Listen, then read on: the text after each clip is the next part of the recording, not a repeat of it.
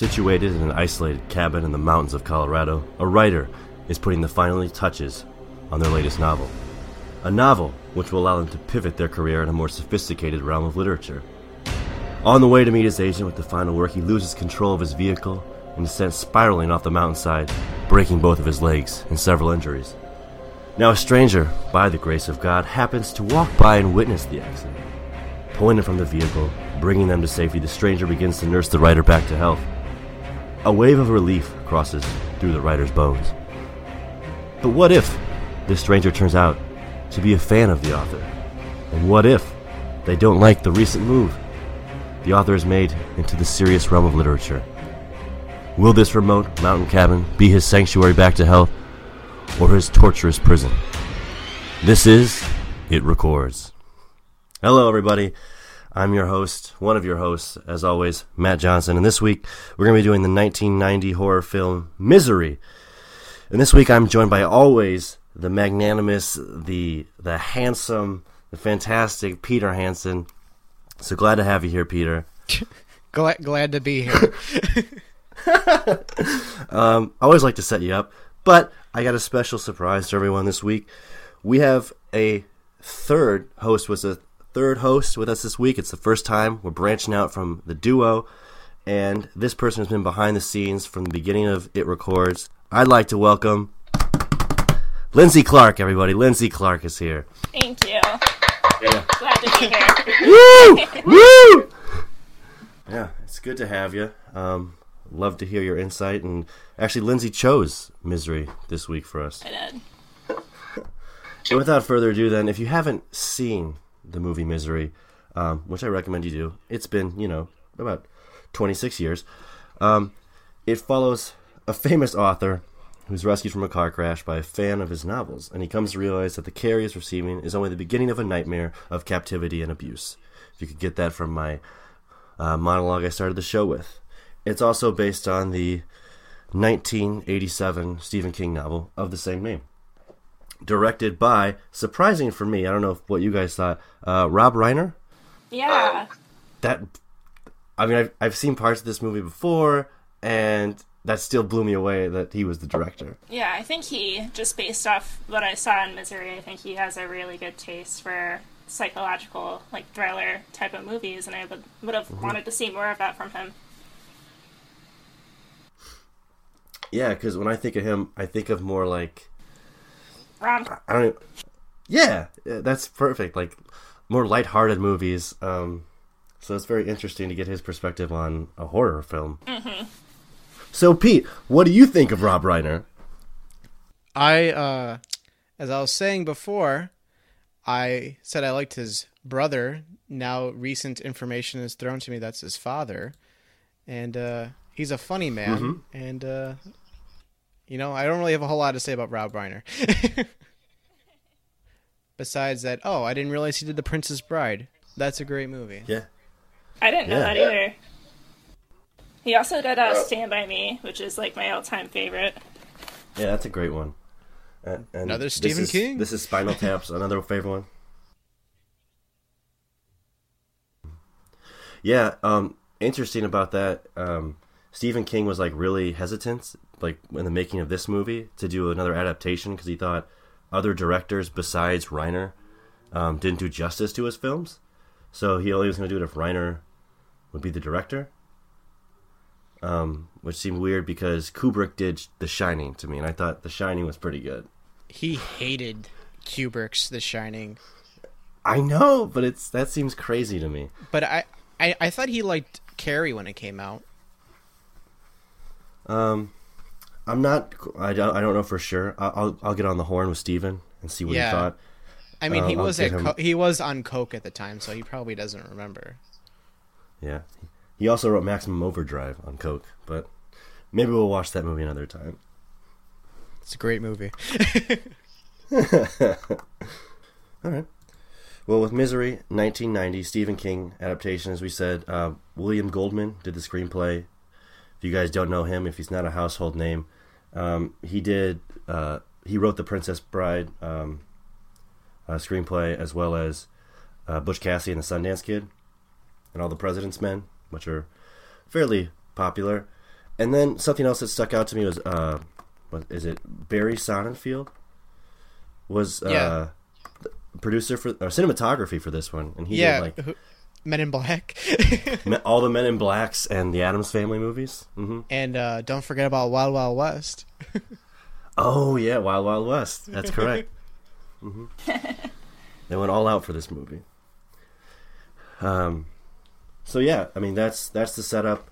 You got James Caan, Kathy Bates, and Lauren Bacall in the film. So that's the setup. I say we go get right into this plot and talk about the horror significance of Misery. Where do you want to begin? There's so much to tell. Yeah, I know.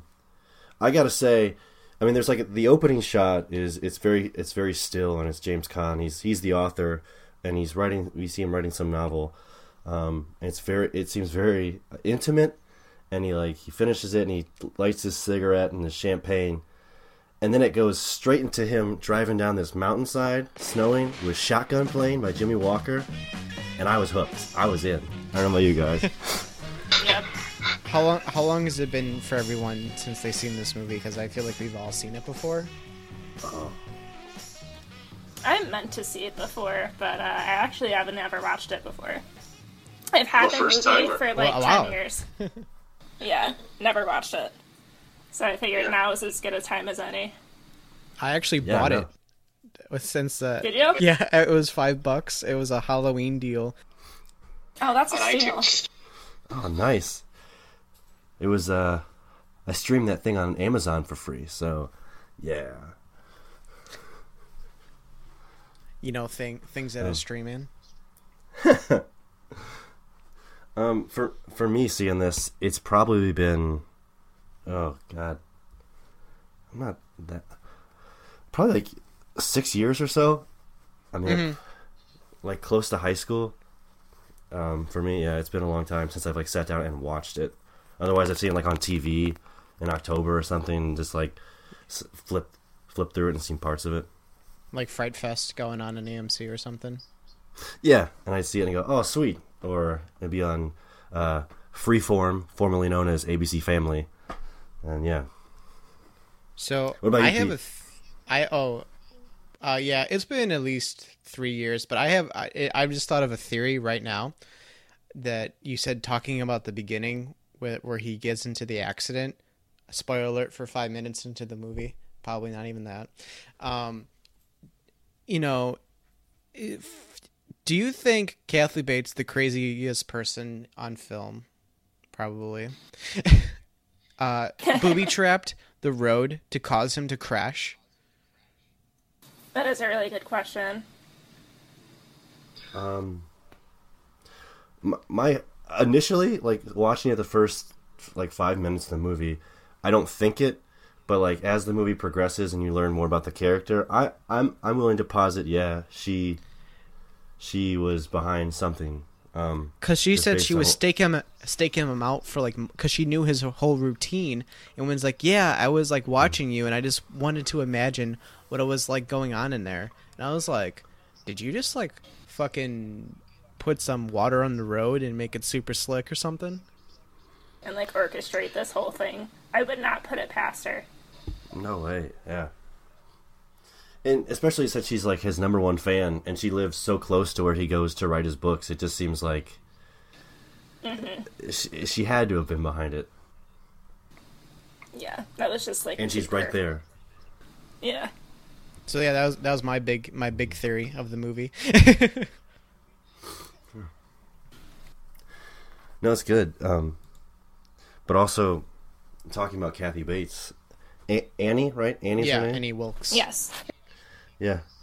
Yeah, and just what I was kind of mentioning about how I believe, just watching how the movie progressed, that she was behind it somewhat. I thought she did a tremendous job of, like, really seeming like the person who was out to help, like this nurse, and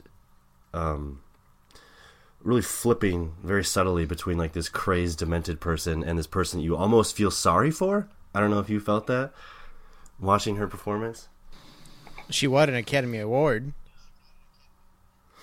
That's true. For this role, and I was like, at first I was like, really? Like, because, horror film, they don't get too many of those. And I was like kind of looking at the competition and, not an apologist here, but there's not too many options, but not to take away from Kathy Bates, because she did a hell of a job, but there wasn't too much to like overthrow her that year. Oh, you looked at the category that year? It was like, I like totally lost it actually. Mm-hmm. Let's see if I can find it. Keep talking. I'll try and find it. Yeah. I think that, she won Best Actress for that role, and that's the first and only Stephen King Oscar, I believe. Oh, wow. Yeah, because The Shining, I don't think got any, which will be like the only other one to really be contending. That's true. Mm-hmm. Yeah, so I just found it. No, but I think... do you want to hear the other choices for Best Actress that year? Yeah, let's hear it. So, wait, 1990? 1990, yeah. Oh. Okay, I'm not even going to posit a guess. Just go. I was going to try. Yeah.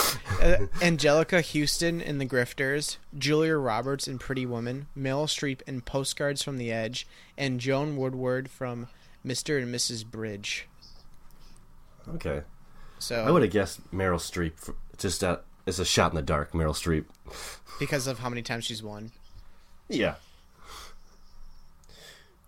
That's it. Speaking of Julia Roberts, that she was nominated that same year as Kathy Bates, there was a Broadway play made of Misery. I don't know if you guys looked into that after the movie, and Julia Roberts played Annie's character. No kidding. Wait, what? Yeah, the more you know.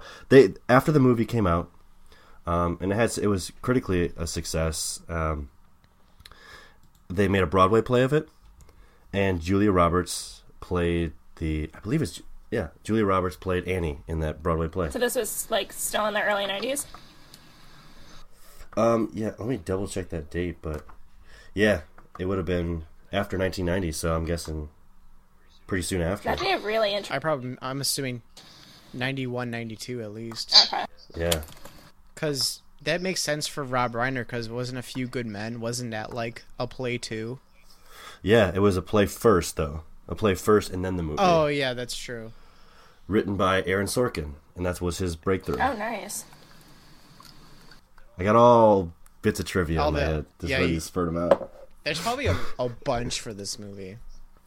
I bet, yeah. So, does anyone have any theories on what happened to... So, I feel like we're just kind of jumping all around. Is everyone okay with that? Yeah. I'm cool. So, we find out way later in the film, because basically Kathy Bates is just fucking crazy as Annie Wilkes, because the character is very, the dragon lady. Yes. Yeah. Yes. And has that reputation. Do you think... So, she killed her husband, right? And but we don't know why. Right. I'm assuming... It wasn't totally clear. She just said that her husband left her. And then we see, like, in the newspaper clippings, like, I don't know, 75% into the movie that she, like, basically killed a whole bunch of newborns, like a crazy person, and has killed... And I know in the book, it's, like, she killed, like, over 100 people, apparently. Yeah. But in the book, you kind of get, like, how many people did she kill? As the head nurse of, like, a hospital. Yeah. Of, like, a children's ward, too. Yeah. I have a question for you guys. Just basically, this is a horror podcast. We're talking horror. The movie, it takes place basically in this house that Annie has, and says she's helping the author back to health, but she's really kind of keeping him there to write this novel because she loves the books. But it also flips back to a sheriff in town a lot, basically trying to find out what happened to the author. I was wondering, when it goes to him, which is basically the only other person it goes to, does it sort of take you out of that like really confined space, that you felt any sort of tension? And would you rather just stayed with Annie and Paul, the author, or did it really affect you at all? That it went off to like this kind of murder mystery type story. That is a really good question. I don't know, Lindsay, you got any thoughts on that? I think it was a good plot device to have that outside perspective. Like, nobody knows what happened to, you know, he's presumed to be dead, and, you know, I think that having, you know, kind of the investigation happening outside was good for the viewer, and the more I was watching him essentially being trapped in this house, like, the more, like, he's a very, like, his character is just very reactionary, and so it was good to see some action happening outside of, you know, Annie's house, if that makes any sense at all. No, that definitely does, and I didn't really think of it that way. It's like you said, he's reactionary, which he is, and he's like really passive. So like it's really Annie driving any sort of action in their scenes. Right. So yeah, it is good to see like the sheriff's portion of it. Which Buster's his name, right? Yes. Buster, yeah. Yeah, it was good because I also did feel for him when, spoiler alert, he bites the dust. Yes. I felt like he was like a comic relief too in the movie. The relationship between him and his interactions, wife, I thought were really funny. Yeah, I did too. I feel like this movie, it is definitely, like, by genre definition, a thriller, but it definitely has some humor mixed in as well. Yeah. Mm-hmm. And I think that helps with any sort of, like,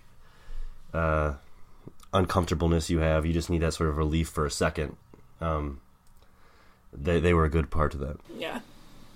Yeah, I definitely agree with that. That it was like a nice like break to kind of like get you more amped up when you saw James Caan again with Kathy Bates. Mm-hmm. Yeah, it's true. It recharged you a little bit.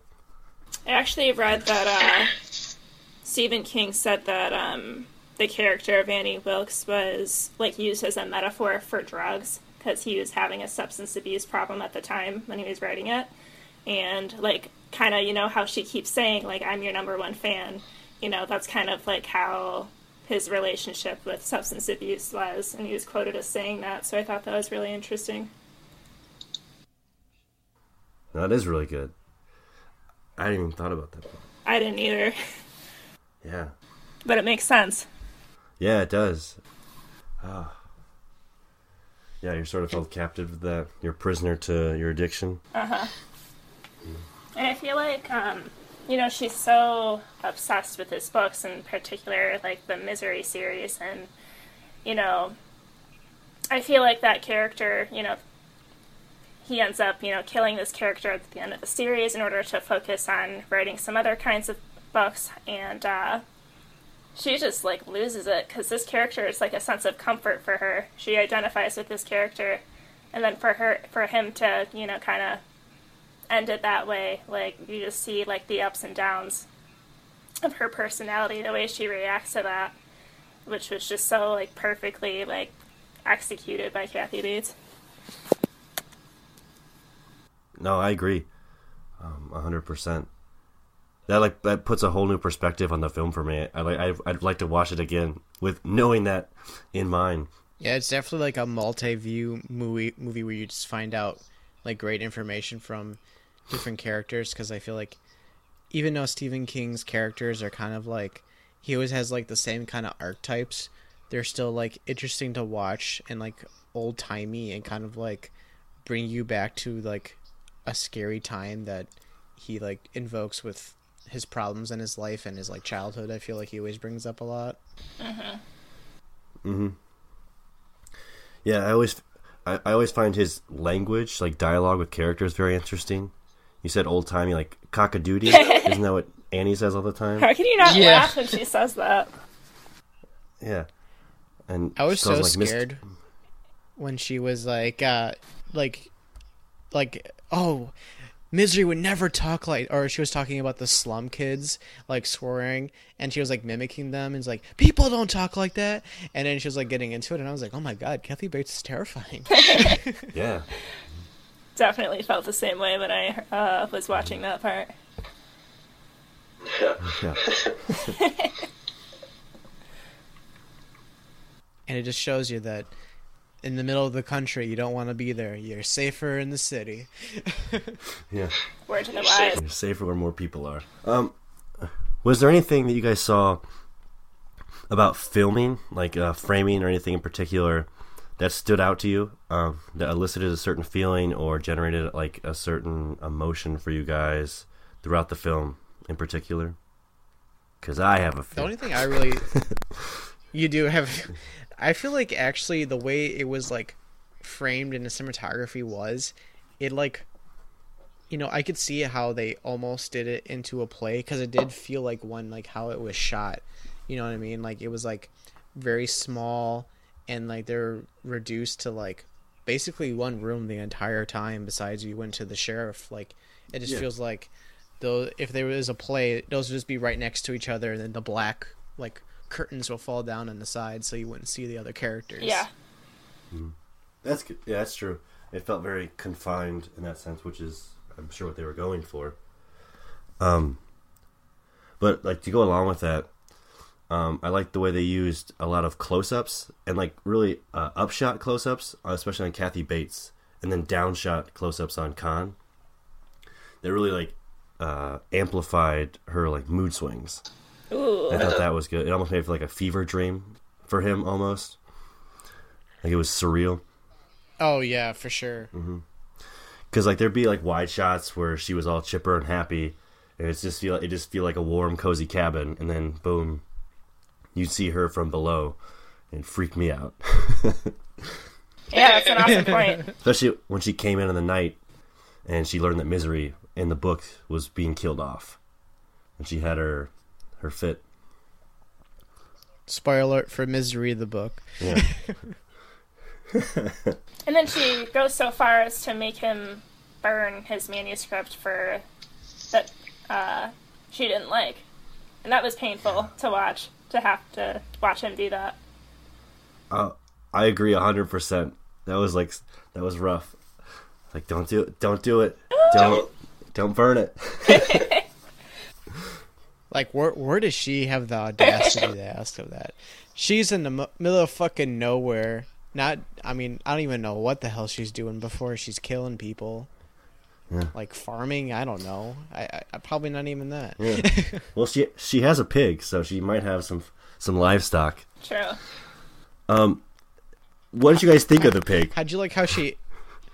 God, I was just gonna fucking ask that. I was like gonna say like how she interacted with the pig, and like how she would like kind of talk like with her nose or whatever. Uh-huh. And I was and he like James Caan was just not at all enthused, but he's like, get this fucking pig out of my face. Like such with a New York glare, he's like, what's this fucking filth doing here? I have to admit, I was impressed with his character's like ability, like to play along at certain points. Like I don't think I could have managed to go along. Like I don't know.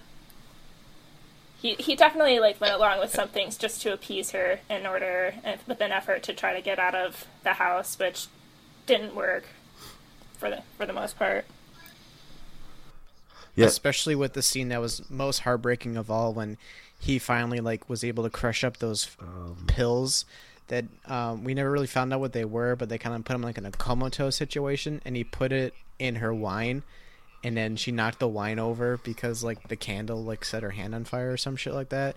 And then the look on his face was this, like, absolutely this, like, misery.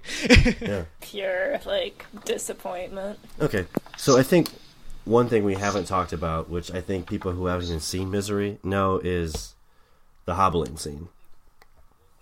I think we need to address it. And Pete, do you have a clip of that? Yeah, I'm just gonna, we can't do it justice. We're just gonna let the audio play for the clip, and you guys get to be grossed out by the sounds of creaking bones and James Caan's scream. Paul. So if you'd like me to stay and play some more for you, I'd love I know you've been out.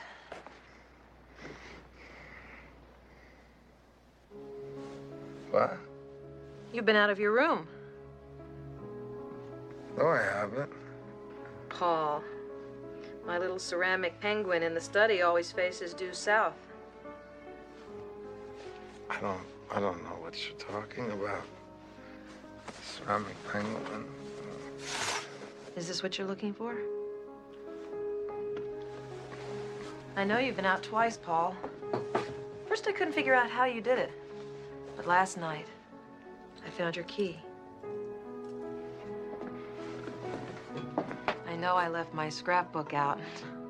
I can imagine what you might be thinking of me. But you see, Paul, it's all okay. Last night, it came so clear. I realize you just need more time. Eventually, you'll come to accept the idea of being here. Paul, do you know about the early days of the Kimberley diamond mines? Do you know what they did to the native workers who stole diamonds? Don't worry, they didn't kill them. That would be like junking a Mercedes just because it had a broken spring. No, if they caught them, they had to make sure they could go on working. But they also had to make sure they could never run away. The operation was called hobbling.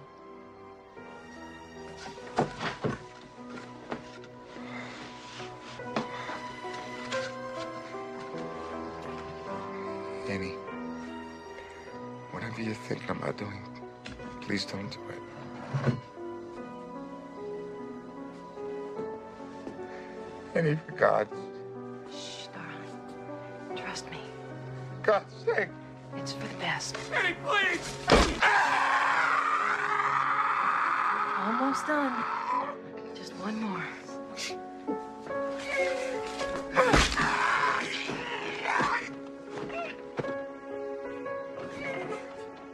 God, I love you.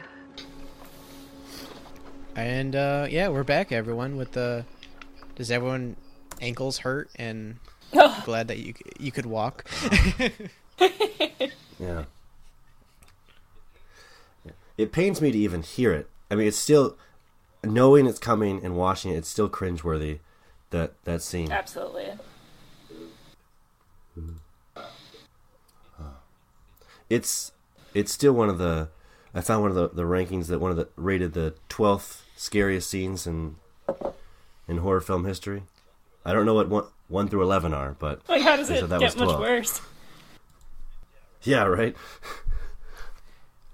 I think with a lot of those, they're like less like graphic. They're more just like really just like make you feel for the character. Those kind of lists, because like that one is like, as we kind of talked about before the recording, is that they changed it for the movie because in the book Andy chopped his leg off with his feet off with an axe, which is definitely way more intense and more graphic. And I would say actually I prefer the movie version better because I feel like, I don't know, for some reason it kind of encapsulated like more of a, God, this is so fucked, instead of like a more gruesome take on it. Yeah, I would agree with that. Yeah, I agree. It kind of just goes with the overall feel that the movie had prior to that, and after it, it kind of just was a smooth take to it instead of a gore aspect, as you said. Yeah, that's a good point as well. Now, not to get, I guess we've spoiled quite a bit, but I'll just say spoiler alerts again. What did you guys think of the ending? I'm talking the 18 months later part. Oh, like the success of his book, and then he like kind of sees Annie off in the distance. Mm-hmm. Yeah. I just feel like it feels very Stephen King, and like I feel like there's a lot, like, I don't even know what I mean by I say that, but I could just tell that it's him. He like almost gets to reflect about everything that's happened to him. You know, it happened at the end of Stand By Me. I'm sure it happened at other books. Cujo, I think, kind of has that kind of situation too. Yeah, I feel like The Shining kind of ends like that too. Yeah. Oh, yeah. It does. on Nicholson's picture, it kind of leaves you in this ambiguity sort of feeling. But I overall generally like the ending, just because you kind of know he's out of that scenario that he was in. He's out of the cabin. Spoiler alert. But I just thought it was a good idea that basically that horror is going to follow him the rest of his life, because there's always going to be fans, whether they're crazy like her, they're going to go, hey, I love your work. And he's just going to immediately go to, this person wants to kill me. And he can't ever have a normal, peaceful thought anymore about his work. Yeah. So, like, his work is torturous to him. Yeah, those days are over. Like, where he's not going to be able to escape kind of the memory and everything that happened when Annie was alive. And he's going to see her just like he did, see in that waitress her, you know? And, yeah. There's no getting away from that. Ugh, unfortunately not.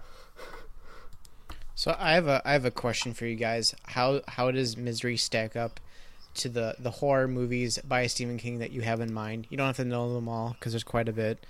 But how would you place Misery on that list? Good question. Well, I could remind you of a couple too, if that helps you. Well, I have a number one in mind, and it's not Misery, but Misery is towards the top, I would say. For I would me, say 2 or 3. Yeah, I was going to say top 5 for sure. Like, number 1 is Shining for me. If we're talking horror films, yeah. Yeah. Shining's number 1, and then maybe Carrie, but Misery's, yeah, maybe 3. You can't forget about Christine too. Yeah. Oh yeah. And Dead Zone, if you've seen Dead Zone. Mm-hmm. What about you, No, Lindsay? Oh, sorry. What did you say, Matt? Oh no, I was done. Lindsay, you got a place? I haven't seen like any of those, to be honest with you. Oh really? We gotta make you watch them now. Well, I mean, Misery was a good first impression for me, so I'm definitely more interested in watching more of those classics like Carrie and The Shining. Yeah, they're worth the time. They're good. Yeah. Now, this isn't really a tangent, but The Fog and the Mist. Which one is him? Is he the Fog? He's the Mist. He's the Mist. Okay, I always get it mixed up. Okay. Well, The Fog is Carpenter, which is also confusing because Carpenter did Christine, which Christine's is a Stephen King. Stephen King, yeah. Yeah. So there's a lot of like back and forth. And I kind of want to jump into our other segments. We got there's not too many sequels. I don't think there's a sequel or remake. I want to say they're thinking about a remake, but I don't think that ever transpired into anything. Yeah, I don't think it necessarily needs to happen. I agree too. Yeah, I thought it's a good original. They did it with Carrie, and I still enjoy the original Carrie more than the remake. Mm-hmm. I think it holds up on its own. When did Carrie the remake come out? Like 2011 or 12, I want to say. It was. No, it was 2013, I thought, and it was like the hit girl, from Kick-Ass. Yeah, it was Chloe Grace Moretz played Carrie, and then Julianne Moore was her mother. Wow. Okay, I did not know that. It's okay, but I think I was super psyched for that remake when I heard that it was those two, and I was like, "Oh right, 2 great actresses. Let's see how this goes." Yeah. What did you think of it? I never saw it. Because I heard not so great things about it, so I just never put the time into watching it. Did you see it, Matt? Yeah. I did see it. I'd say to watch it, it's not bad, but if you're comparing it to the original I think is way better than the remake. I think Chloe Grace Moretz and Julianne Moore really carry the movie because they're awesome. There was one remake that I found, but it wasn't an American remake. It was an Indian remake. Wow. Yep. I'm not surprised. I guess I shouldn't be surprised. I dug deep. I would give that a go.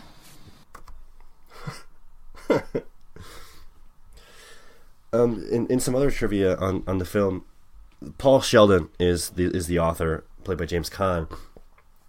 he wasn't my the God. first. Sorry, I was going to bring up Paul Shelton too, like a little tidbit about him, but like I want to hear yours. Oh, I was going to say he wasn't the first choice for the role.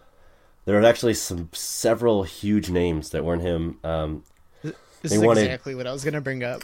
Oh, was it? Yeah, like Nicholson was offered the role after The Shining to play Paul Sheldon. He turned it down. William Hurt got offered it twice, turned it down. Kevin Kline, Michael Douglas, Harrison Ford, Dustin Hoffman, Robert De Niro, Al Pacino, Gene Hackman, Robert Redford, and Richard Dreyfuss. And then they got James Caan. Wow, interesting. Yeah, so process all of those names in the role of Paul Sheldon. Man. I feel, man... Al Pacino would be really funny. Yeah, him and De Niro would be the best, I think. But like, I just think, not like hooah, like Pacino does doing that. I can't even do his voice. That's pretty good, Serpico. But yeah, everyone, do your best Pacino impersonation right now. That was mine. Matt, I gotta hear yours, and Lindsay, you're next. Nah. All right. Okay. Hooah! Oh, that was pretty good. Come on, Lindsay. We're all pressuring you to do it now. Let's move on. But yeah, it would have been interesting to see, but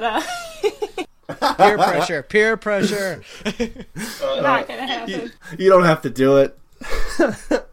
No, it would have been interesting to see what Al Pacino or Jack Nicholson could have brought to that role. But I really think that James Caan, like, he just nailed it.